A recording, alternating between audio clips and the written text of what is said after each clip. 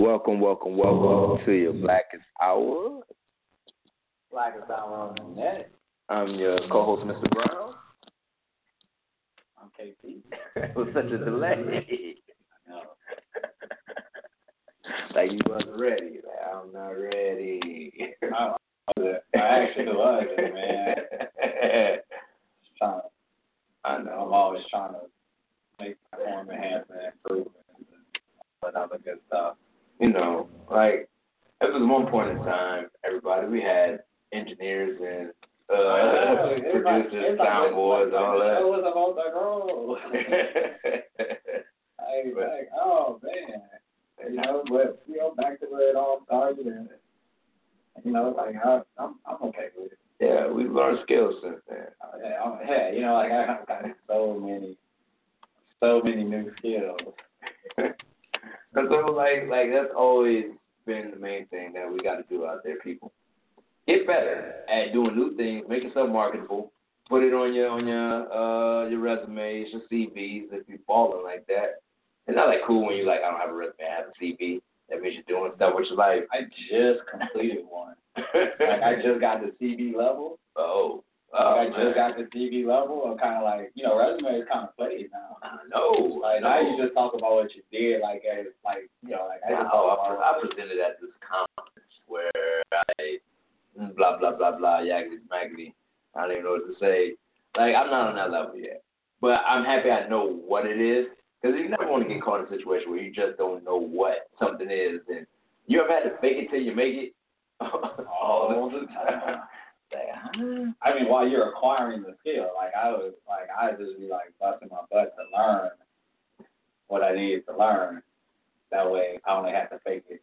Like, once I made it, I still knew what I was doing. You know what I'm saying? So, I think that's been the biggest thing. But I mean, we got a president that gets to fake it until he made it. So, is he even making it though? Is he even making it? Like, I just swear this dude is just there. Like, that's real true. Like, it's not even a fake it till you make it type. Like George W. tried to fake it. Right. Like he tried to act like he knew a lot more, and he wasn't good at faking it to make, but he was trying. He tried to give the effort. He tried to look presidential. He tried to sound presidential. Didn't always make it through, but I think he still may be the happiest person out there. It's like, yep, nope, you thought I was bad? I'm not that bad. That joker just moved so far up in the ranks of presidents. And like, George Bush wasn't that terrible. He wasn't good, but he wasn't that terrible as well. So we ready for the time where we talk about our blackest moment of the week. You got something? Ooh. I'm filled with so many. So, this is the most outrageous thing. You gotta think this story is outrageous. I've been sitting on it. It actually happened 2 weeks ago. Oh, okay. I just been sitting on it. Oh, okay.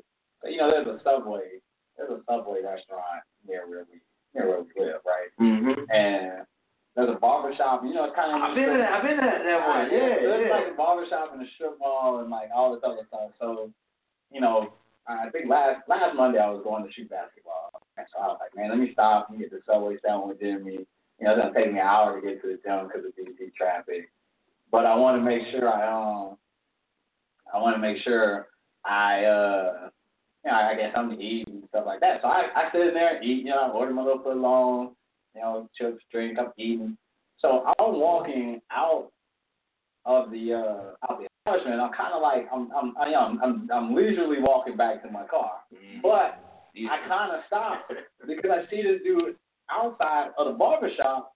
He's talking on the phone and he's actually diming someone out to the cops. What? I'm like, I can never go to that. Wait. What you mean? Like everything. What I'm hearing him saying is, he's in the shop right now. I know he has warrants. Come get him. Like, come get him now. That dude. And I was like, this is, like, I've been meaning to tell you about this, and I was like, man, I couldn't ever go to that barbershop.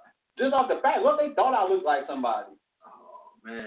But he is literally calling the cops, and the cops are right down there. They stay around there. Right down there at the 7-Eleven. Mm-hmm. And so they roll up on the barbershop. And I'm like, man, let me get out of here, man.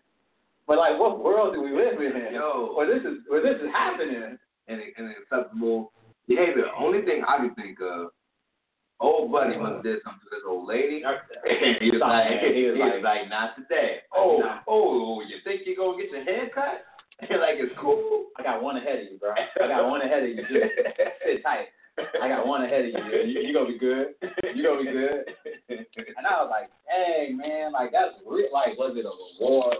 So it was like I was trying to like watch the news afterwards to see what went down. I didn't say else. I don't think it was that deep. I don't think it was no reward. When you down somebody out that openly, right? You really didn't like old boy. Do they do this at all the barbershops? He just go from barbershop. You know how many criminals you might catch at a barbershop. Everybody needs a haircut. This dude is really on the phone snitching. And so I just shook my head, and I was just like, man, that really happened. Somebody goes to the post office on a regular basis, see the most wanted posters for that area, see how much reward, and he just goes from barbershop, and that's how he's been paying his rent for years. That was crazy. I know that's a crazy conspiracy theory. What if some guy is out there literally paying his rent and his bills off of simply snitching in his community? He keeps his community safe, in his opinion, and he pays his bills. Legit, that's what's going on. I'm like, yo, man, like, I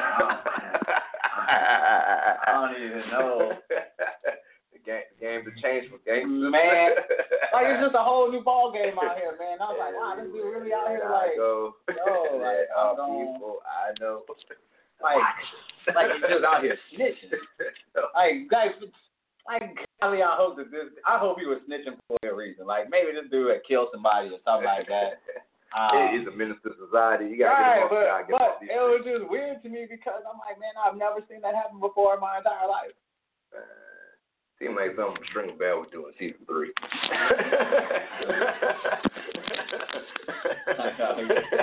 Funny. For those who didn't catch that Wire reference, watch the goddamn Wire. You're missing out on some fine quality television. But I was like, man, that's some elite level, like that's elite level snitching on on a level that you gotta go to school for that. Like, you can't just come out the womb like that. Well, mine isn't as elaborate. At least I don't think. This is those rare moments when you realize one of the people you're close to is secretly hood or ratchet, and you just didn't know. It's okay having hood and ratchet friends, but secret hood ratchet friends kind of throw you for a loop every once and again. Like, we. You're not about to say me, huh? Nah. So I'm at a bar, chilling. Our favorite watering hole.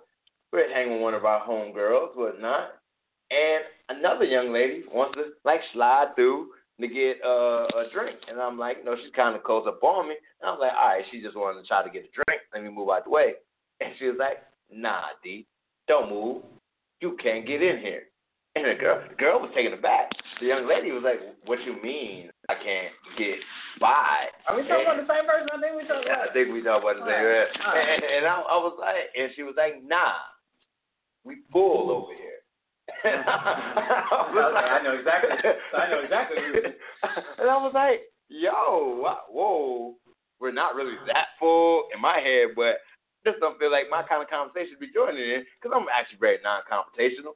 And she's like, nah, it's not. I just want to get a drink and whatever. It's like, you could get a drink over there. And she was like, nah, you're just not going to be putting your finger in my face today. That's cool.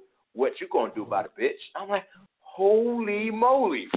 Yeah, why you escalated so fast? Like, literally, we were, giggling and ha, and whatever. And I was like, yo, you're a crazy person who's picking fights with people. And I ain't know light-skinned people got down like that. That's all my mom was thinking. And I'm literally standing there as this escalates bigger and bigger with my hand over my mouth like, oh shit, it's just about to go to a point where I'm in the middle of it. Literally, I'm in the middle. And I was just surprised and shocked. Surprised and shocked. And this wasn't the first time I've been surprised and shocked by secret ratchetness or hood stuff in my vicinity. I just want you to let me know your personality. That's all. That's all I want to know. Yeah, I get you. Is that too much? I ain't nothing ever surprise you anymore. Anymore. Because, like, people have their breaking points where, like, okay, like, I'm just not, like, this is it. Like, this is it. And that's all, like, it's all I can take. I didn't stand, I can't stand no more, stuff like that. Man, remind me this time, and this will be a quick story. I was telling one of my homies. He's like an R&B singer. He's like 5'8". He work out all the time. But, he's a crooner.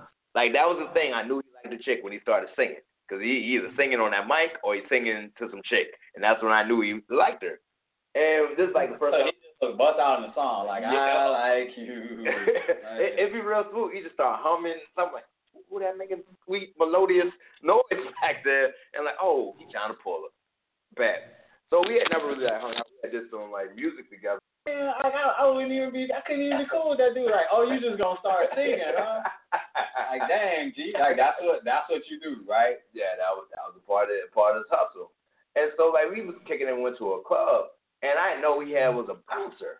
He's a bouncer for a club, and I was like, yo, you being like extra short, how does that work? Like, I know this dude that's going to test you, and he's like, man, it really only comes down to it. Do you like to fight? And I was like, oh, okay. Wait a minute, dude. You like to fight? With a sheepish grin, he was like, yeah. Like, holy moly, movie sweet crooning in the background likes to fight. He's a stay ready. He stay ready. And so we go to the club, and we on the let out. You see a girl, and he's driving, and he see a girl, and she giving him a fight. So he whoops around in this like church parking lot, and we try to go around, and there's like a limo blocking our way from making that turn. And so we wait for a little bit. He starts honking his horn, like hard. And these drunk white folk came strolling up, like, hey, man, you don't need to be honking at us, bro. It's okay. And he was like, get out. Like, he just hop out the car. He hop out the car and like put it in his mouth. And like, all right, yeah, all right. Like, he took his hoodie off. He had like a tank top on. Like I said, Joker works out. Took the hoodie off, and he was like, yo, get in the car. He was like, nah, you like, don't yell at me, man. He was like, shut your ass up and get in the car. Now the limo driver's black, and the limo driver's like, oh, I don't know what to do, brother. I can't really step.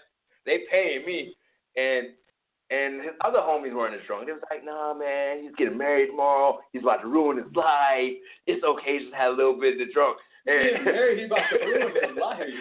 That's what his homies would say. But my boy in the drunk room were getting closer and closer, while me and the homies were kind of like talking back and forth and everything like that. Now me and my other homie out the car was like, man, it's about to be a brouhaha. It's three of them. It's three of us. Yeah, use the term brouhaha. I'm using brouhaha right now. I just want to know if you actually used it. Nah, no one used brouhaha. No one said brouhaha that night. And so, like, we hold him back, and then he was like, yo, when he started calling white boy nigga, I was like, uh-oh. Like, tell that nigga get back in the car right now, or I'm going to show him what it really is, whatever. And he from Memphis, Tennessee. He from Tennessee. You know how them Tennessee people. Yeah, he from Chattanooga, not from Memphis. And the cops gave that whoop, and I was like, if you don't get get show behind in the car. Like I literally had to pick him up, throw him in the car. I'm glad he was still small. He's trying to like fight them. But see, that's the thing, though, man. That one thing that someone always told me: no one can ever stop you from fighting. Like if you want to fight somebody, I think he saw that cops and he let me. Can't nobody stop you from fighting. Like that's the rule. You ain't really want to fight if somebody stops you from fighting.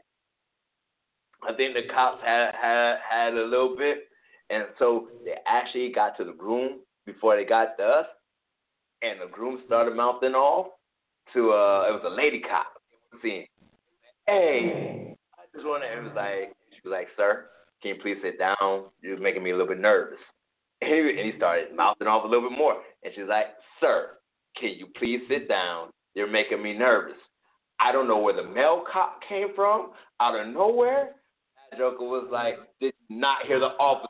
Sir, sit down. That joker leg swept the mess out of old boy and slammed him on the ground. I was like, back up. We go the other way because you know we next. If they doing that to white people in front of us, who knows what they about to do to us. So I don't know if he made it to his day that day, but I always think about that. Like, he did get handcuffs on him that night. And I thought, Black Lives Matter. Black Lives Matter. And this is before Black Lives Matter even existed. And I felt that was like, I felt good that night. Good that night. Shit. I don't know why seeing white people get assaulted by cops actually makes me giddy in the inside. I don't know why. The bigger thing is you're just taking responsibility for Black Lives Matter. Like, you thought of it first. No, I'm not.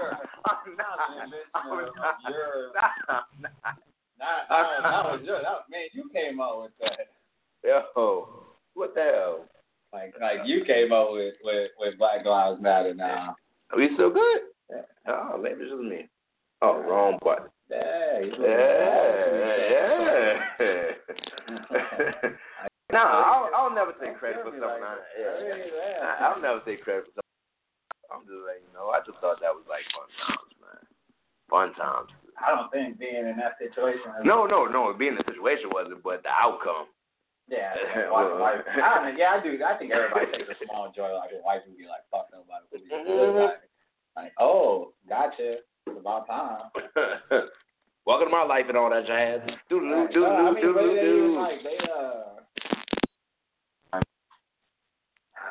They don't even. It just get to talk greasy to police officers. I've seen it so many times that it's just it's scary to me to be around them because I'm like, man, like where y'all do that at? Like, only. I'd love to be white. I know. Just for it. Give me a day.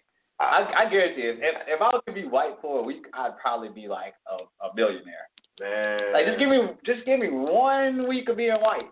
I'll show y'all how to work this privilege system. Like I'll show you. Like I'll be cooking up the pot. Like I got a plan. I got an action plan. Like you become white. Break glass in case of emergency. You become white, and now you're rolling. Man, I remember listening to a comedian who was talking about white privilege. It might have been Louis C.K. or somebody, but he was basically broke down. You know why white people don't like the term white privilege and why they don't like it? Because that basically essentially tells them especially if you're white, you're essentially playing the game at the easiest setting and you're losing. And I was like, damn, I never thought about that. It's like, yo, you ain't playing on the rookie level. You playing on rookie level. Everyone else is playing Madden level type with this game of life, and you lose it. That is the ultimate reference. Like, I'm gonna have to use that one. I was like, oh, that's real talk. Because if I was white, I ain't gonna lie to you, I'd be the worst white boy. I'd be broed out all the way, and you'd be like, that's what's wrong with America. You get it. I'll be a Republican. Too. It's all about me. I'll be Paul Ryan. And then acting all bashful, like I don't understand why. So if you're listening to the show right now, I just really wanted to pose a like, you just made an excellent point. And I wrote this on. You made an excellent point about like what kind of white person would you be? Like we're gonna do a whole show about that. We might do a whole show about that next week.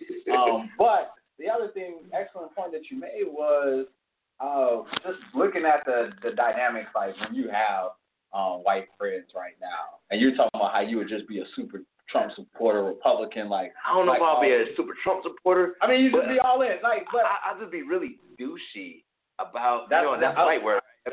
Right, that's Trump supporter. So no, I just think like I was talking to I sent like one of my frat brothers on here.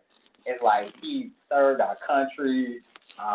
Older guy. Like one of the like first members in my chapter. And he used to be really like respectability politics, like God and like, like all the typical, what Republicans would love from black people. And then this election happened. And he found out all of his well-to-do, like, white friends are, like, all racist. Like, they just posting just, like racist shit all the time. And I'm like, look at his post, and I be reading, like, what they be saying on his post, and I'm like, holy moly. Like, wait, you used to call these people your friends. I think this election was, like, the litmus test for racism. Not saying that all Trump supporters are racist, but all racists voted for Trump. That's how my thing was, and I made this point. I said, wow, your friends, instead of empathizing with you, what they would rather do is tell you to unite the country when you're not a bigot, you're not a racist, but it's on you to unite the country and not the president. Like, not the bigot racist president needs to unite the country. You need to unite the country, because white people do sometimes just like they will refuse to take responsibility for anything, which brings us into Donald Trump firing FBI Director James Comey, because I don't even we really know the real reason. I don't even know what's going on. A lot of people are gonna get fired. Like, that was his MO about firing people. But that's not. But I'm saying, what is the real? Like, you just don't. Like, this guy helped win you the election. Like, let's be clear. Let's be unequivocally clear right now. This guy helped you win the election. Very much so. Like, very. And the biggest thing that they touted about him was, like, his integrity. Yeah. Like, even in the midst of all this, he was able to keep his positions with the FBI based on, like, the integrity that they quote unquote thought he had. And, which I'm starting to think maybe he did have a lot of integrity. But the thing is, even after all said and done, Comey must have really liked Clinton. But I don't think he liked Donald Trump either. So Donald Trump wants yes men around. Well, here's the thing. I think it's not about whether or not I think Comey likes transparency to a certain extent. And this guy's got to be making your job hard as fuck. Has to. Like, that, there's no other way of getting around it. Like, man, your job is hard as fuck right now because, like, he's just making your job hard as fuck all the time for no damn reason, and he doesn't respect intelligence. I'm one of those NPR, so I can stay abreast of the subject. So Comey being fired on the EPA, they have a advisory board. Trump let go all 9 appointees that were up. They were all scientists. He let them go so he could have more regular folk on the board. And it was like, there's a bunch of science-related things that's going to come up. On the board, like, nah, we need some people from the oil industry to be on them spots. I'm like, really, my dude? Like, this is what we doing? You putting oil tycoons on the EPA? You firing people who don't agree with you in the FBI? You refuse to have certain judges film out the picture. This is what we paid for. This is what we bought. This is what y'all wanted. This is Make America Great Again. To have a goddamn dictator do this, I get frustrated. I try to bite my tongue because I want to curse and going on crazy rant. It's a rant about an episode, man. Like, no crazy rant. Crazy rant, But we'll allow it. Like, we'll allow it. Rant, man. I say it like this. And I posted on Facebook, but I posted to you. I think this is like the best analogy I could come up with. You and a bunch of you people are home, and y'all all decide to get pizza together. Y'all all decide to pay equally for this pizza. And you like, yeah, man, all I want is some pepperoni pizza. I'm going to keep it simple. That's all I want. Just a few slices. It don't got to be even a whole pizza. You can just make a half a pepperoni. And I'm good because we all can get our own pie. A piece of a pie. That's what we've been saying, right? Get some of the pie. Right. Get your own pie. Yeah. Get your own pie. Yeah, we all paid in on it. We get what we want. Somehow or another, some of your friends get real vocal about all the pizzas need to be bell pepper and pineapple. And you like, nigga, nah. I don't want no goddamn bell pepper and pineapple on the pizza. That's gross. That's nasty. I don't like it. I don't want it. I know I'm not the only one that feels this way. We will not stand for this pineapple and bell pepper pizza. They take it to a vote. Half your friends are on what they want, and somehow all the pizzas come back bell pepper and pineapple. And you like, but I don't want none of the pizzas. And one of your homies who didn't vote on what he wanted was like, I hate fucking pineapple and bell pepper pizza. Now I got to punch him in the face. Because you had an opportunity to change shit up, and you just let it go down like that. That's how I feel every day when I'm like, you think you don't have a dog in this fight, but you pay these people's salaries. You pay for the things that get funded. You pay for the things that get defunded. And now you complaining, but that's your money they're deciding what to do with. I want my money to pay for it. I'll pay for that. I want my socials to be taken care of. I'll pay for that. I'm not going to pay for petty-ass wars, though. That could be easily avoided. Trump. I'm not going to pay for increase of salaries for people who are already millionaires and billionaires in Congress. I'm just saying. Right, no, I get you. I just, it's a lot to unpack. It's a lot to unpack there. I mean, I agree with some of the. I would agree with some of the non-voting pizza people, but the history of my family doesn't allow me to agree with the non-voting pizza people. I don't vote because I'm really like, I'm about to make this difference. I just vote because motherfuckers die. Yeah. Like that's the reason. It's not about like, I feel like I'm affecting these elections. I do it as an exercise in reverence to those who have come before me. I don't do it as I'm about to impact this election with my one vote, and I don't walk into the voting booth and be like, yeah, my one vote. No, I go in fully like, hey, I'm voting because there's a couple people that I know personally who got shot at and got to do this. So that's the difference. I think the thing is I've always tried to make people decide things with their pocketbook, and the argument always been amongst us is that we can affect change, and it really just hit me. But you wouldn't allow someone to pick a pizza that you didn't want, that you've already paid for. That will piss you off. I know it will piss me off if I didn't get what I want, but yet I still gave you $20 for it. And we don't realize, like, they getting this money regardless. They already got it. Every time your check comes, they get their cut before you even see anything and everything. And then you want to sit back and not vote? They already got your money. Well, it's cool. You did them a double service. You didn't kick them out, and they still get your money. So think with your goddamn pocketbook. Think with your goddamn wallet. They got your money. Make them earn that bad boy. And you might not be one, but I bet you can find 10,000 other people that feel the way you do about the situation. That's all I'm saying. And yes, people got shot for it, but it's my money too. That's all I'm saying. Nah, I mean, I get what you're saying. I am 100% there for you, but I still feel like, I feel a little bit different about it. You know what I'm saying? like that's my thing. It's just a little different about it. Like it's an exercise in that pizza's gonna be bought regardless. Your money's gonna be spent on it regardless. The thing is, being able to pay for the pizza. A lot of people die for you to be able to pay for that pizza. So you go in. There's a lot of people die. It's a lot right to pay for the pizza. I know a lot of people died who paid for the pizza. They couldn't even eat the goddamn pizza. Right. So this analogy can get so deep so fast. No. Running with it. like that makes me even more upset. They can't say now you get a chance to actually pick what pizza we get, and you ain't trying to get the pizza you want. My grandfather died. Almost died. He ain't died. Almost died. Just so he could say, hey, can you get some extra cheese on that? That's all I want to say. It wasn't even, it was like, yo, can we order this here?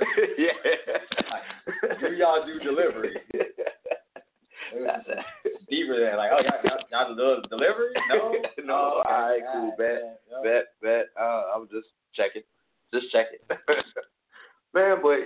it's a lot of rants about, and I try to trying to go through this year with the simple mantra of get money in different ways. we're almost halfway through it. But like the year, like June is next. Yeah. June is next month. That's 6 months. Yeah. We're almost halfway through it, man. I commend you. I think you've been living more of my what you call that, resolution than I have. I see you've been chugging along over there, trying to get that money. But I think that's the best solution. That's the only solution I got right now. Like, do your best to try to get some money some way, somehow. Especially before the economy crashes. Like, that's what I'm not worried about. We got maybe one in there. Like, we got maybe 12, 18 months. Like, once these new regulations and deregulations roll through, it's like there's going to be a big money grab, and then there's going to be the fallout. And it's like, where are you going to be at? You going to be in the big money grab, or you going to be on the fallout? This shit be so funny to me that they always like, oh, we got to deregulate and let business go, deregulate, let business grow. I was like, all right, when I think about deregulation, oh, yeah, that was Enron. They was on the deregulation train. Oh, before that, that was the housing bubble. That was deregulation. We saw how deregulation worked there. Oh, yeah. Oh, remember when the Great Depression? That was a whole lot of deregulation. That's why we had to put regulations in there. Oh, when they was like dirtying up our water supply. I was like, oh, that shit ain't cool. Deregulation. So when has deregulation ever proved that it was good for anybody everywhere? I ain't saying completely regulating do that because it's still America, Jack. But still, like, why? Like, passing these people up, they be like, we got to let business grow in deregulation. And I'm all for business. But at the end of the day, business and government has two different objectives. Right. But you got to weed them in together. We got a call. I'm going to go to the call. Okay. All right. Cool. Hey. Welcome to Blackest Hour in the Net. Hello? Hey. Is it my turn to talk? Oh, my God. Yeah.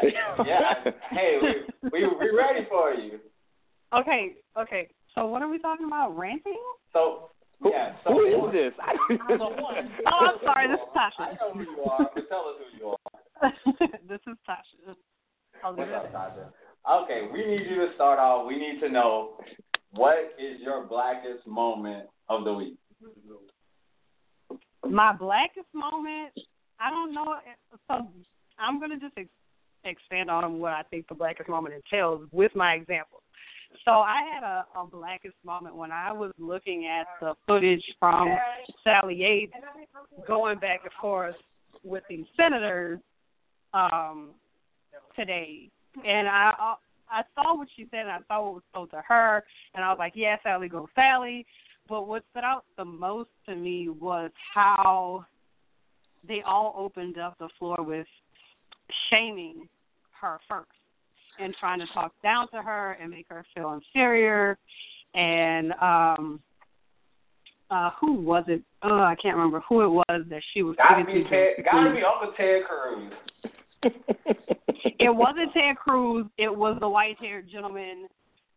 What is his name? That's like so many. I think it was Clapper, and he finished his opener with, "I just felt like I needed to tell you that," and then went on into what the subject matter of the day was. And you just see it so often as a woman in the professional world, where you are approached by men who feel like they have to teach you constantly. And then as a black woman, you also get that same kind of air of superiority from males that you encounter throughout the day, all day, every day. And that just, like, my reaction to that was very black. I was like, oh, fuck no. And so, well, I think, do you think that that's a, like, that type of condescension kind of crosses both party lines, right? Like, you just find, like, men in general are just, like, shitty when it comes to that. Yes, it does. No, I just wanted to make sure that it wasn't like a Democrat or Republican. Like, men just need to do better. We are shitty when it comes to that. Yeah, pretty much. You can say it like that. Are you representing all men right now? No, I'm not trying to be the representative of all men. I'm just No. assessment. And I mean, it might apply to all men. I'm sure there's levels of it depending on who you talk to, but where I notice it personally the most is on the professional scene, and it's very prominent, whether it's intentional or not sometimes. Now, these instances were very much so intentional, and you can tell when a man is asserting his authority over someone that he deems inferior to him. And so that stood out to me a little bit more than what was actually being said in the interview or in the hearing or whatever.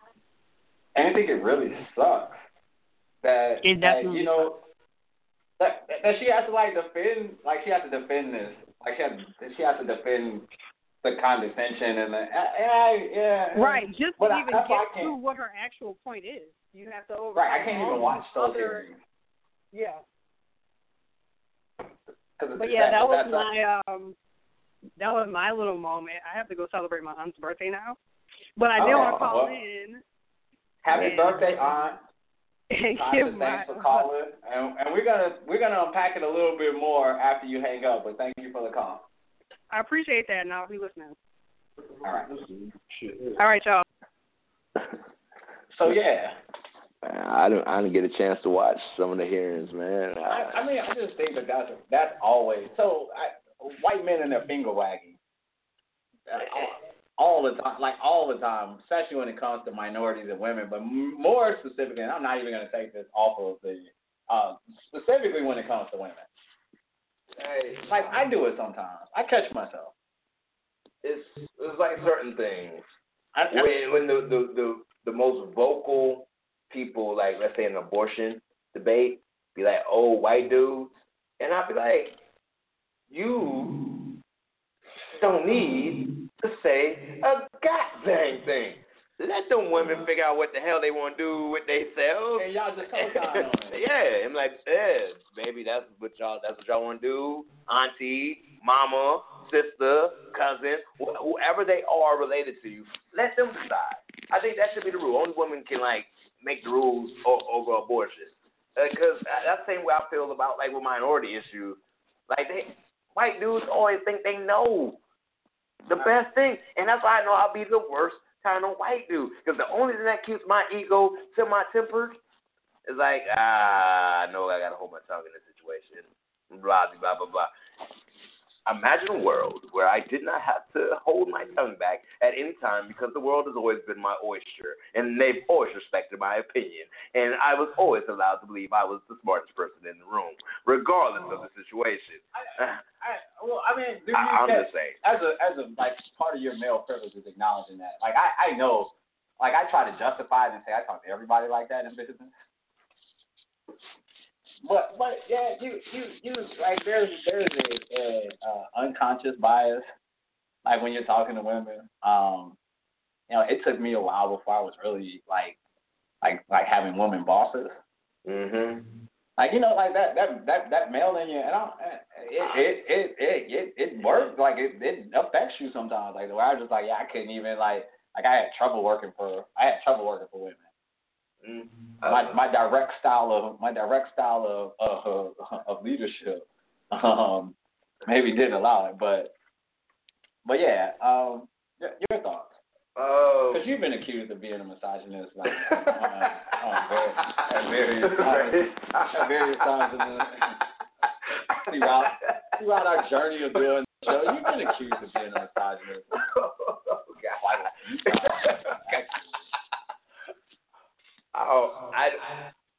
Okay. My name is Mr. Brown, and I am a misogynist. Admitted. Hi, Mr. Brown. It's the first step to getting better. But I think my interactions with women also determine upon race. And I think a lot of times your first interaction... So you're a racist misogynist. Wow. I'm black. I can't be racist. Okay, so you're a bigot. Yeah. Misogynist. There you go. But I think, you understand your different interactions with, let's say, women in authority, your first woman in authority are your teachers. This is a very female-dominated profession. And most of the time, it's a white woman that's your teacher, according to statistics, where they make up 70% of the field. And being a teacher myself, I'm probably going to have a female boss. A lot of my bosses have been female. Of all the principals, I've only had one male principal, two. One ain't last that long. Two male principals in my whole career. All the rest have been women. And so, like, I've had to really kind of figure out my kind of space in a very female-dominated and driven world. And I think that's tempered some of my thoughts of how people interact and how I interact. And now I just basically on whether or not I think you're intelligent or not. And some people are intelligent, some people not so much. And yes, I'm a misogynist, but I'm working on that. That's just because we realize, yeah. I am too. I just work on trying to check my privilege. I think that's the biggest thing. Like, I always trying to be cognizant of, like, you feel low on the totem pole. Mm-hmm. Like you're still like Major Payne say, you're still a shit sandwich, just not a soggy one. and just be cognizant of that fact. But like I work in a professional. Like, my communication style sometimes when it comes to work projects are always very direct, very forward. Like, I don't have any filters, like no chill sometimes, and I'm not a lot of empathy, not a lot of, like, I just don't operate in that space, man. But, some people react to it very well, regardless of, male, female. Yeah. Some people don't react to it very well, and I constantly have to keep thinking about what culture I want to build at, like, the businesses that I have. Like, what culture do you want to build? Like, is it fear? Is it intimidation? Is it like, hey, he's just gonna give it to me straight, and it is what it is. I don't try to. I don't know. I think, but I watched a couple of the clips, and Ted Cruz is big, but Ted Cruz, like, I could say Ted Cruz is a dick to everybody, and he's pretty consistent. Yeah, that would be the same thing. But I don't want to give him a pass on this just because he's a dick to everyone. That doesn't mean he has to be. Yeah, but I think that's a part of his male privilege coming out, that he doesn't feel like he has to temper himself. Right. I think parts of my suburban blackness, and I know there's different parts of blackness, is that I kind of garnered myself to be deferential. Because deferential is safe. And I know it kind of reminds me of a quote I get from their white people this weekend. One of the characters stated, "You get so mad with me thinking I'm acting white or I'm trying to assimilate, and, like, I'm from the south side of Chicago. I've seen people die. I'm just trying to survive, because it doesn't matter who's woke or not if you're dead." And I was like, holy shit. Boy, it blew your mind. You finally got to that. Like, we've been waiting to have, like, you finally got to that point. Segway. I watched it, like, from Jump Street, like, it came out. I'm gonna type on this laptop, but I'm gonna project this. Yeah. I don't want to get too deep in the plot points. I think everyone should see. Yeah, I don't want to watch the show. I don't want to spoil anything, but I haven't seen this great of an intersection of blackness since, like, A Different World. Like, and I think that's why I love Different World is my favorite show of all time. And I know a lot of people like, what? Yeah, Different World is my favorite show of all time. You know what they're about? So, Blackish, we're about to get a spinoff from Blackish. It ain't gonna work. I know. Going to college, so. Yeah, it ain't gonna work. But I think it's interesting. Like, I still think I wish she would have gone to a HBCU, and they showed that experience. But of course she didn't, because the world is, because it's Blackish. Yeah, it's like it would have been too real for her. I think that coming from where she was, but it would have been cool if she would have been, as they did in the same vein of going to one of the elite HBCUs, like right, the fictional elite HBCU where they could have been like Denzel Washington's son going to HBCU. But the other part of it was showing her being able to get into any school that she wanted to get into. So, like, that was another big part about it. Like, her being able to show that she can get into Howard, she can get into Harvard, she can get into whatever. Like I think the achievement aspect is something important too. All right, Man, I think it's very important. I'm about to do all kind of entertainment news and breakdowns for you. That my first point is I'm appreciating all the diversity, that's going on television. But also we got to watch out. WGN was just bought by a very conservative station, and so we got to pray to see. Hopefully, our underground gets renewed. I just want to put that out there. So this might be our last episode. We might have to see Underground tomorrow. And I'm sad to give you sad news like that, but that like WGN just got bought by ultra conservatives. I know. Breaking news, man.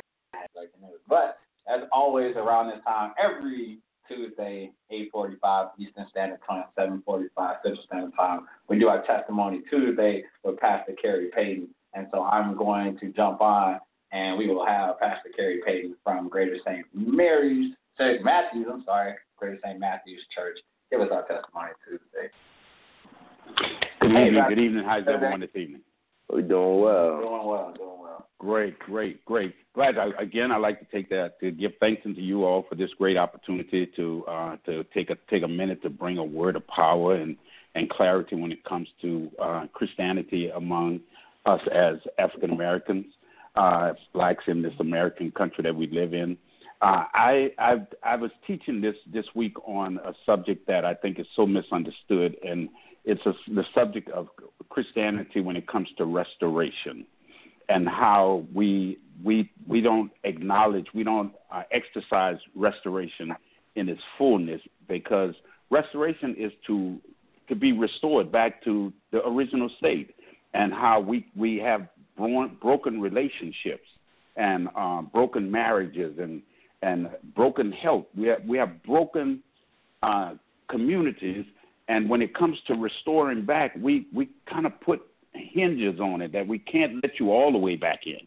It's in relationship to a person who was an active individual in a Christian church, leaves the church, something happens, and then when they come back, it's almost like they got to go through a rite of passage before they can be accepted back and be restored. And what Christ came to us for was to restore us, to a total restoration back to our place in Him, in our original creation, being His most divine creation, His most appreciated creation.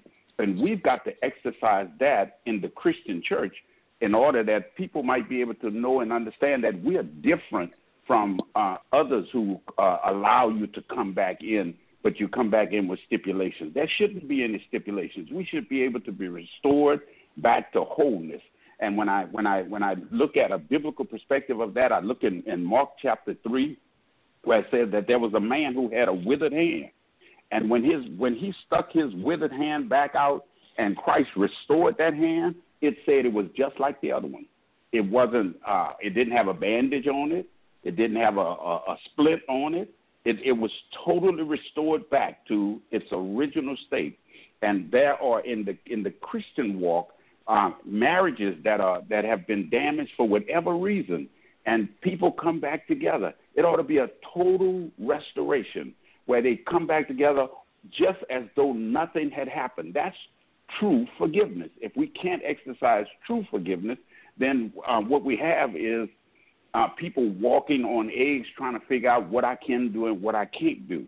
And I tried to get us to understand that if we restore people back to their original state, if we restore relationships back to its original state, if we go to God and we want to be healed, we don't go to God and ask God to put a bandage on it. I want to be healed. I want to be, one writer says, I don't simply want to be made healed. I want to be made whole. I want to go back to what I originally was.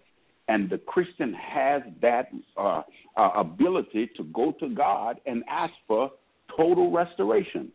Instead of going to God and asking God for pieces of stuff, going to God and asking God for parts of stuff, we want total, complete restoration of health, of marriages, of family. One of the things that I'm recognizing in the African American Christian church is that because of things like natural disasters like Katrina and things of that nature, we have divided. We've gone all parts of the world, and we're not coming back together. And when we're coming back together as though we're different and we've changed so much. But we have to get back to our roots of who we are and become restored back to that place of who we were designed and created to be. I say my last thing that I say in relationship to restoration, that's what Christ's work was all about. It was about restoration. It was getting us back to the place where we were originally with him in creation, and that was his best creation. Thank you again, gentlemen. I'm going to use some fire. You got a question? I'm going to use some fire emojis because I'm quoting you. I'm sending out a quote. But what was that scripture again for our audience to reference? In Mark chapter 3, verses 1 through 6, there was a man who came in and he had a withered hand, and the hand was just shrunken up, and he couldn't move and he couldn't do anything with it. And when Christ went to heal the hand, he didn't make it almost good. He didn't make it where it could grab some stuff and some stuff it couldn't grab. It said, and it looked just like the other hand. It was totally restored. And in many of our relationships, we're not being given total restoration. And if we're not given total restoration, we're not given total forgiveness. And if we're not given total forgiveness, then we're not really being able to be in that place that we once were. And if a young couple, I counsel young couples, and we make mistakes, and we have to acknowledge and recognize that we do make mistakes, and somebody has made a mistake. If you make the decision that you are going to put that aside and restore that back, you can't keep bringing that up, because if you keep bringing it up, you're just setting yourself up for it to happen again. You got to restore it back as though it had never happened. And yes, it is hard, but that's the reason why we have Christ on the inside of us that empowers us to do that, because we can't do that on our own. You can't tip out on me and do what you want to do on me and come back and I'm just going to act like ain't nothing happened. There's something on the inside of me. Got to work that out. Well, thank you again for calling in and giving us our testimony Tuesday. I'm pretty sure our audience has some words to reflect on. I know we definitely do. Appreciate the call, and we will talk to you next Tuesday. Have a great week, gentlemen. Thank you all again. Thank you, Pastor. Thank you, Pastor. All right, we have another caller coming on. Yo, welcome to Your Blackest Hour. Your Blackest Hour on the net. Are you there, caller? Oh. I hear our voices. It's echoing. So we're here, caller. You can talk. Oh, I'm sorry. That was me. Keedrick, this is Carenza. Yo, what's up, man? What's up? Hey, I had to shout out Carenza because me and him have some of the most epic Facebook dialogues on the planet. So I'm glad you decided to jump in and join the discussion. But before we start, you should give him an option. You can after hearing the pastor's so powerful speech, I don't even want to talk about what I wanted to call in and talk about. Yeah. You could talk about your blackest moment, or you could just go into your rant because it's rant something, right? Yeah. Nah, man. Kendrick and I had this debate about I guess some kid questioning should he go to China to play basketball professionally or go to college, and we just had an interesting dialogue about a player's popularity and one thing that I wanted to touch on that we didn't get to touch on because we went back and forth a lot is you that said go to China. It reminds me of people, huh? You said go to China, right? Yeah, it was. He had an option to go like $1.4 million to go to China. Yeah, he had like a $1.4 million option to go to China or go to college and play college ball. And my brother on the other end over there, he said he should just go get the money and take the money. I mean, of course, that was an alpha decision. You know what I'm saying? Alphas don't make good decisions all the time. You bringing in Greek guys. Okay, bro. Keep it going. Hey, I got to get my airtime in, right? Yeah, I know. That was... Nah, but and I just was saying that, I think it would hurt him in the long run from a revenue growth perspective if he went to China and didn't play college ball and get the notoriety and the popularity from playing college basketball that he can take with him into the NBA. And we just had a little dialogue back and forth about it. But it's interesting. It reminds me of a topic that I had. I think, Kendrick, you posted it before about accounting. Like, I've talked to a couple of CPAs about how you should file your taxes. And people always think if you get a tax return back, it's a good thing. And accountants will tell you that if you get a tax return back, basically you're giving the government an interest-free loan. And they say that's not a good thing. But then I always kind of counter to that with accountants. And I'm like, well, you are saying that you have the impression that if a person got their money when they were supposed to in their check, that they'll actually do something positive with that money to where that money will grow. You know, what I've learned in a black community, if a black person gets a check, at least from what I've seen, if a black person gets a check for, like, let's say a $6,000 tax return, they're more they will probably save more of that and not spend it frivolously if they got an extra $250 in their check every week. I see. I have to totally disagree with you, man. Like, I got to totally. Dude, I'm telling you. So, that's fine. I'm telling you, I don't think we have. I'm trying to make my bill. Huh? Like, my savings is my savings, right? So you get paid every. Well, look, you also got to look through you also got to look at the black community. As a black community, we don't save a lot. Like, a lot of black people see their savings account is their 401k. Like, they don't look at it as having an actual liquid savings account. It is easier for me to put $50 to $100 aside every time I get paid than to put $3,000 aside if I got a $5,000 check. I'm just telling you that's not the norm. Okay. I'm just telling you that's not the norm. I can't. Because you know what? And I had this discussion with some other friends. If they get an extra $100 in their check, you know what they're going to do? Man, I can go to the club with my boys. Not as easy. I got that extra $100. Give my black people more credit than that. Like, if you would have came on here, I am telling you, I have talked to different levels. When I say different levels, I'm talking about educationally and socially from an economic standpoint of what they would do. And I give them, you know, like the red pill and the blue pill. I'll be like, hey, if you got $6,000 one time, what would you do with it? And I was like, hey, if you got $250 extra every paycheck, what you do with it? Let me, like, if you would have got on here and said more black people will blow that $6,000 check and not save it, then I would have been like, you know what, he's right. You better pay some debt off. But that's the thing. That's what we. I mean, that's you know what's funny. I'm glad you said that. That's what a lot of them just say. They'll say, "Oh, what I'll do is I'll take some of that, pay some debt off, some credit card debt or whatever, and then I'll save the rest on that big $6,000 check." But if you tell them, "Hey, I'm gonna give you an extra $250," they create more expenses for themselves. At least in the surveys and the hypothesis that I have done. Now, you're more than welcome to go do it yourself, my brother. See what the results. I don't get no tax returns, so I'm taking my money every week right now. No, I understand that, and that was my argument to like one of the CPA. I mean, not even an argument, the discussion that one of the CPA guys and I was having, because you know everybody knows time value of money is more. You know, the older you have money, the more valuable it is. Right, and I was telling him, and I was just like, well, that's because you expecting people to wisely invest that money to where it's accruing interest, right? I'm like, that's the assumption you're making. But I can tell you right now, not a lot of people are investing that, and then 9 times out of 10, if they are investing that, they're investing it in an account that's like a savings account that's getting like probably 0.25 interest. Yeah, you know? I mean, so they're not aggressively investing that money. You know what I'm saying? That they're supposedly saving every 2 weeks, you know. And I'm just being honest, from a cultural standpoint, a lot of us don't save like we talk about. We assume that a lot of people do, but they really don't.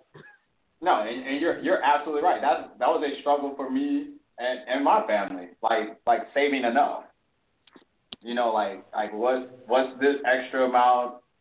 And you know, I think somebody told me that you have to be able to, you should be able to live for a year off your savings. Yes. Like, that's what you should be trying to get to. Yeah, but see, the funny, when I tell people that, I'm like, when I say your savings, I'm talking about your savings account, not your 401k. Right, absolutely. That you have to pay a penalty on. And you know, and to be honest, I ain't had a year yet. I mean, it's hard. It's hard. Because to your point, as you get older, you do make more bills for yourself. Yeah. Okay. So right. it was just so and that was the argument I was having with when you said the guy can collect $800,000 that 1 year, and I'm like, well, you're assuming that he's going to do something, I don't even want to use the term intelligent. You're assuming like he's going to make a good financial decision with that $800K. And what I'm saying is I don't think he will, and the amount of revenue he would lose by not playing college ball and gaining that popularity here in America. So is the revenue equal? Is that $800K going to equal to his revenue for that 1 year? Yes. Because here's the thing, like I say, so if he gains popularity, right?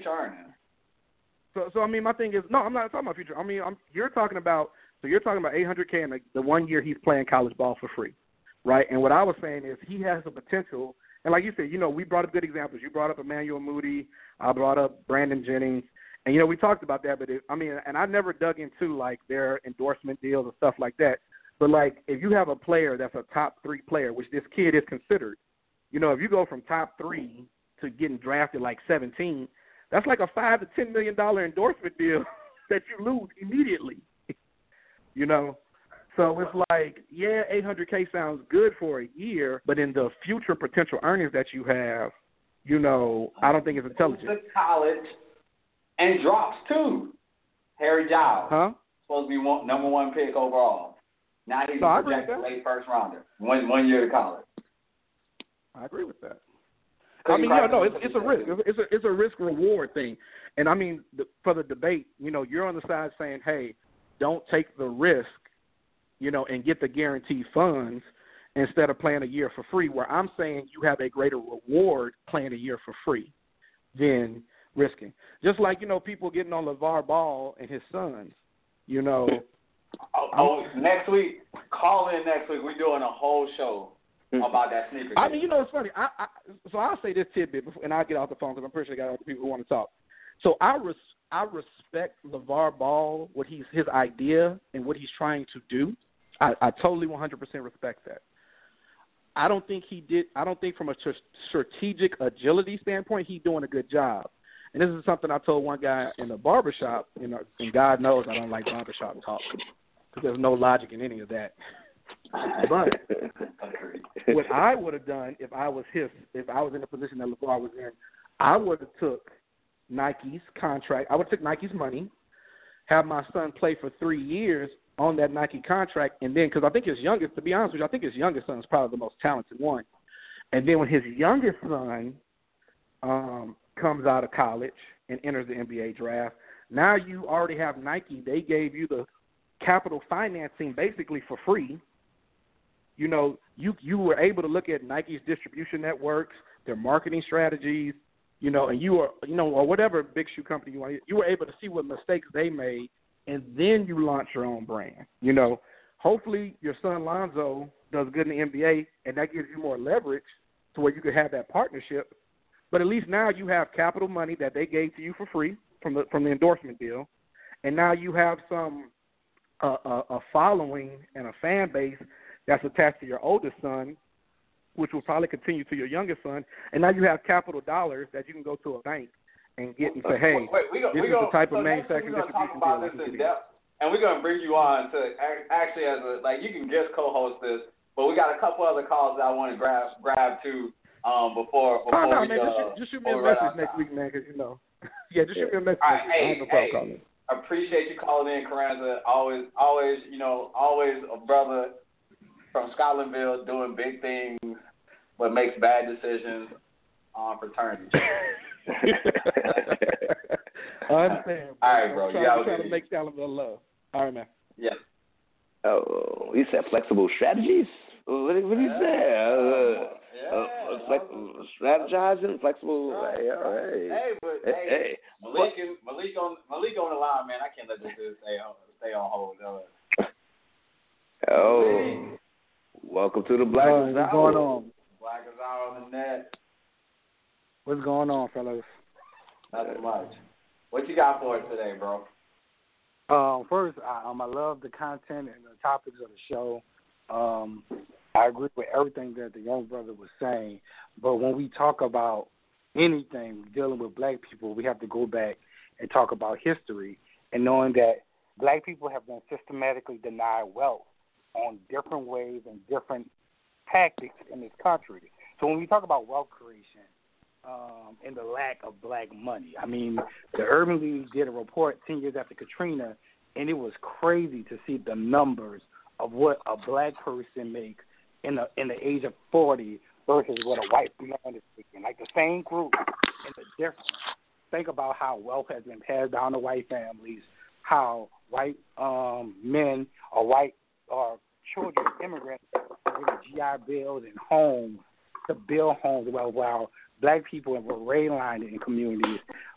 We have to talk about culture, how because I come from two educated parents, and they both got their college degree, but they were taught by their parents to get a good job, get a house, and raise your family. Nobody never mentioned about wealth creation. Nobody never mentioned about, instead of working for somebody, owning your own business.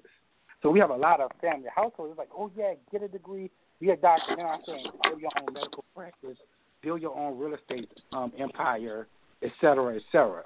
And also, what in public education is there financial literacy that teaches our children about wealth creation? Because we take it for granted. In white households, they're talking about acquisition property and companies. Black folks, not all black folks, but you know what I'm saying? So you have to talk about the subject because everybody's household is not talking about the same thing.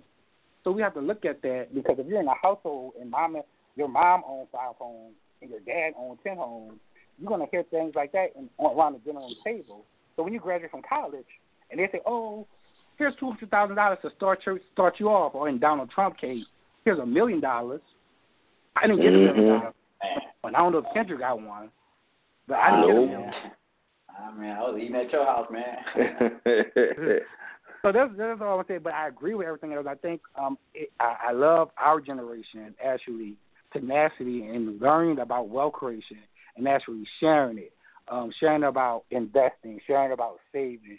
Because I hear more people in our generation talking about that, and also talking about how can we be our own boss, how can we start our own foundation, how can we start our own companies. We're not looking to retire at a job.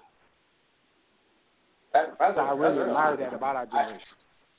And somebody told me, like, every 2 years you need to be reevaluating what you're doing with your life. Yeah. Like, whether it's like, okay, I acquired enough skills to start my own business, or I just want to do something different and learn new skills. Like every 2 years. But I noticed that this generation is more just like, we just going to figure it out. We're going to start our own business and figure it out. Yeah.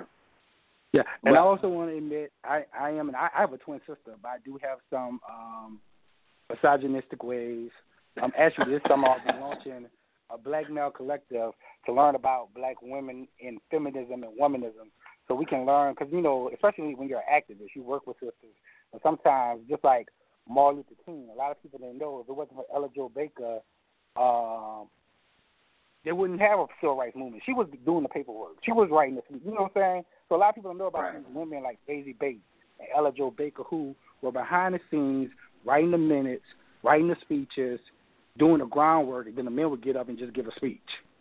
So we have to learn more about our sisters. I know I'm misogynistic in a way where I talk over women. Well, let's get some recommendations together, and we'll do a weekly segment and get a Black woman who can talk and teach and coach us on these issues to come and do it every week.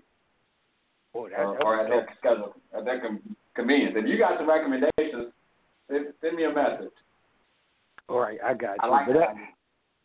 So that was it. That's all I had to say. And we appreciate your call always. No Nola Tours, Frozen Photography, Malik Bartholomew, joining the show. We appreciate you, bro.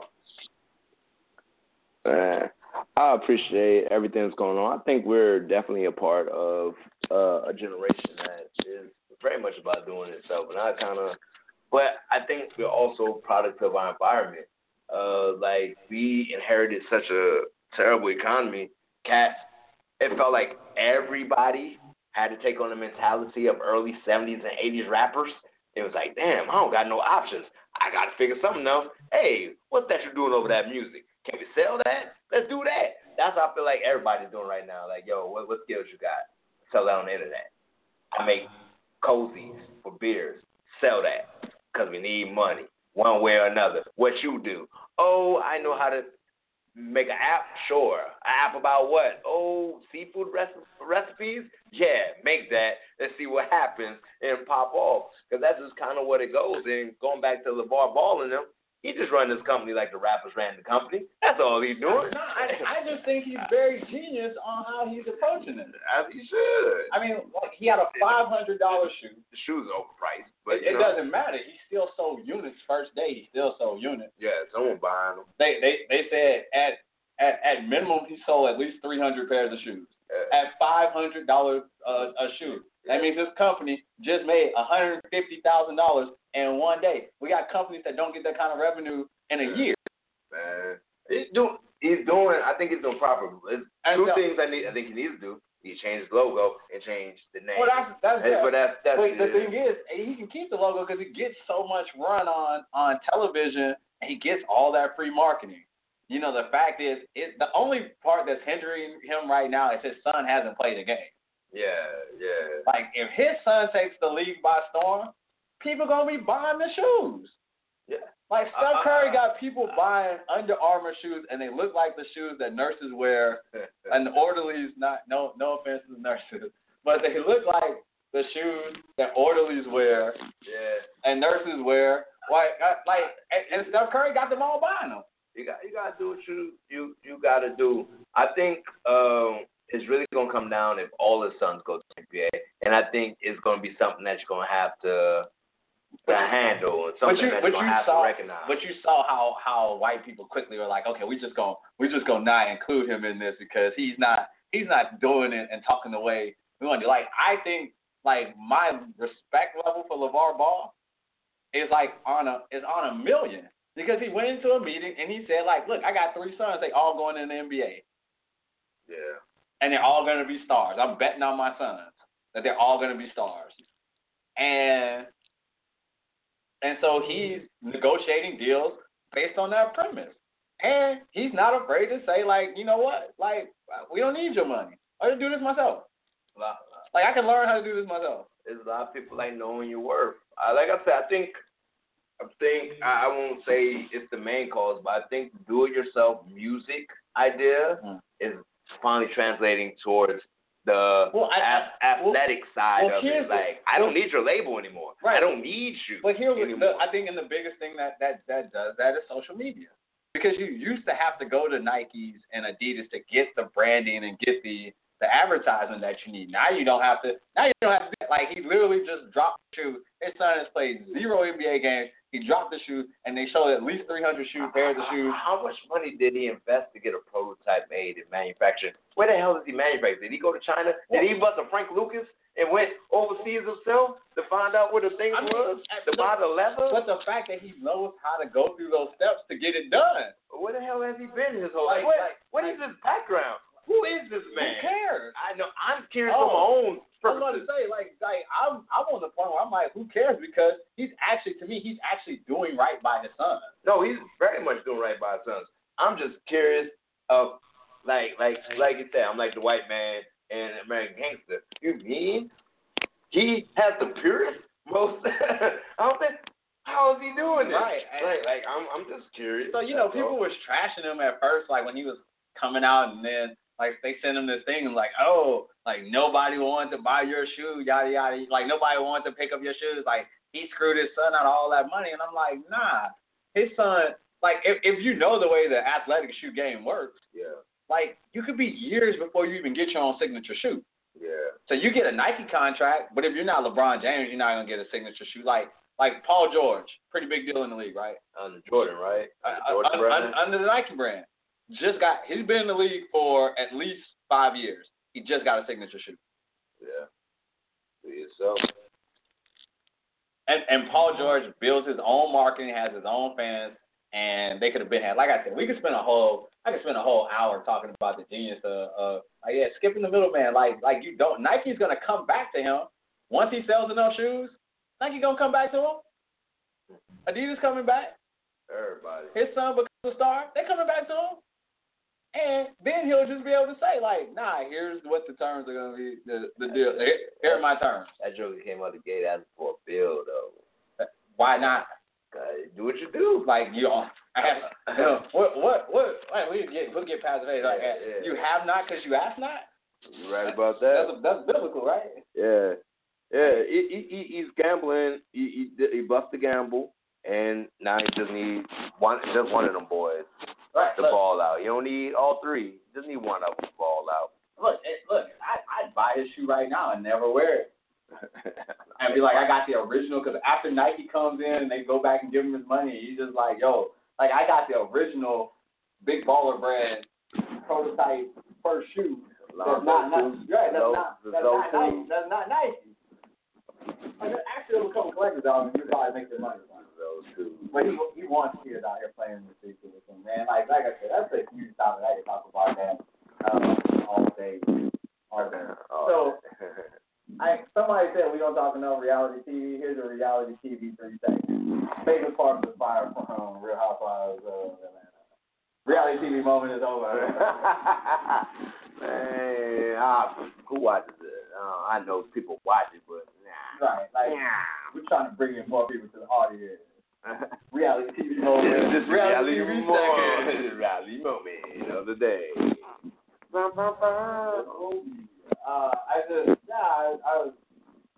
Phaedra's a good show, man. Like, Phaedra's a really good show, man. As I'm sitting here and like, no, we need to recap and wrap it up. So we got to figure out the misogyny problem. Right, and we're looking. Anybody that wants to come on every week, we're looking to come on every week and be like, help us check our privilege, help us not be as misogynistic as y'all. Like, we have an audience that's raving for this. Also, call in, promote your black businesses. Like, I'm not going to ever stop someone for shouting out your black business to our audience. You know, we promote this, and our podcast is reaching anywhere between 8,000 to 10,000 people every week. So, you know, if you want that advertisement, like, do that. Yeah. Yeah. Aaron Hernandez is no longer a murderer. Go figure. Man, I can't so. Like, the justice system is just crazy, right? I don't know how this game works, man. Like, that's cool. I don't know how the justice system works. Like, yo. Like, I'm one of those. Like, yo, you know, if you blah, blah, blah, blah, blah, blah, blah, blah is going to happen. I'm not saying you should. I'm just saying you should think about it. They can't even say, like, you died a felon. I was like, yo, that's crazy. I don't even know how to. But it kind of puts, like, you know, everybody was talking about, like, no way he could have committed suicide, yada, yada, yada. And then I'm thinking, like, dang, like, it just gave him, like, a lot of reasons to, like, that's a couple million reasons to commit suicide, right? Like, you know you're going to spend the rest of your life in jail. Yeah. And you know, by killing yourself, like, you go, because, you know, they went through the whole, he may have had a bisexual lover thing, like he had an actual lover in prison, and, like, these people that he killed because they were finding out about his alternative lifestyle. And I'm like, man, Aaron Hernandez, you got too much money to care about. Like they have homosexual street thugs. Yeah. Like, dude, like, you can thug it and be a homosexual. Like, those are not two mutually exclusive things. Man, this is a quick topic. Whatever. I got a relative who's in our prison. Actually had me going. It might have been my blackest moment. Had me going on a wild goose chase for prepaid cards, credit cards, to try to give him some money in jail. I'm like, I don't know how this game works. It seems a little fishy. You're a good dude for that. And like, I had to go to like several stores. It was very frustrating, and because I know that you would do it to me. Like, now I know who to call. I go to prison. Like, not only am I giving you money, but I'm also like driving the heck of stores trying to figure it out. I'm getting frustrated, and I'm just like mad towards the end of it. But like, yo, I understand if I'm in jail, I would love someone to put the money on my books or whatever way I'm trying to figure out how to get money. And even though I'm figuring out how the hell you got a cell phone to even contact me, but that's a horse of a different color. But he's coming up with a hustle. He's like, I've learned how to do tattoos in jail. And he's like, all summer 17, half all tattoos. If you want a tattoo, I got you. And I'm like, cool, kudos to you. I'm thinking kudos to you. Like he's social media marketing this from prison? Yeah, from prison. Like to people in prison or people outside of prison. Like he's posting pictures and all that kind of stuff. But he hit me up after this whole goose chase I'm doing for this, like, yo, bro, you got a tattoo? And I was like, what's up? No. You got to prove yourself, sir. I don't want no thick behind, scarred up. Like, nah. I can imagine what they're using with tattoos. Nah. And so my question is, because it doesn't sound like he's in minimum security. Or maybe he is. He got a cell phone and tattooing cat. Yeah, so I'm saying, would you let your relative tattoo you? If they were a tattoo artist, yes. Like when they're fresh out of yeah, you gotta do it. You gotta go to the shop, do some more apprenticing. Yeah, I wouldn't even say apprenticing because like he could die for giving a bad tattoo. Yeah, so he has a little bit of apprentice already. So I just need you to get the skills honed up at the shop and all that, and I gotta see like several people wearing your work and looking at yourself. Like I gotta be in the shop looking at you, like that's some good line work you got there. Right. That's a good line work. That's okay, cool. All right, bet you can catch me on this, whatever. But right now, nah, bro. Nah, I'm sorry. Not today. Maybe some other time. I want to end today's show. That was really good. I mean, those are really good. But, we're talking about our president. I posted a video on Your Blackest Moment page. I'm actually going to pin it to the top of the video. This little young black girl who said everything that everybody wanted to say to the president and couldn't say. Or we wouldn't get the chance to say. So we ain't got no chill. I mean, literally told him, you're a disgrace to the world. While he trying to hug her. Yeah, like, nah. The greatest moment. Hit her with that. Right, the greatest moment. So if you haven't seen it, pin to the top of your Blackest Moment Facebook page. Like, he really tried to, and she said, you're a disgrace to the world. And she put up and then took a picture. Put herself on.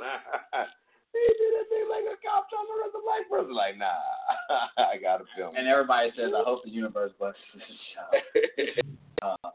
But man, we want to thank Tasha. We want to thank Malik. We want to thank Hernandez. We want to thank Pastor Payton. As always, every week, we're calling in to Your Blackest Moment. We just ranting about it. And especially want to thank all you listeners out there who give us the drive to continue doing what we do. Yeah. Nah. Y'all dope. Y'all dope. This has been Your Blackest Moment. Your Blackest Moment, and that. I'm KP. I'm Mr. Brown. See you next Tuesday. Peace.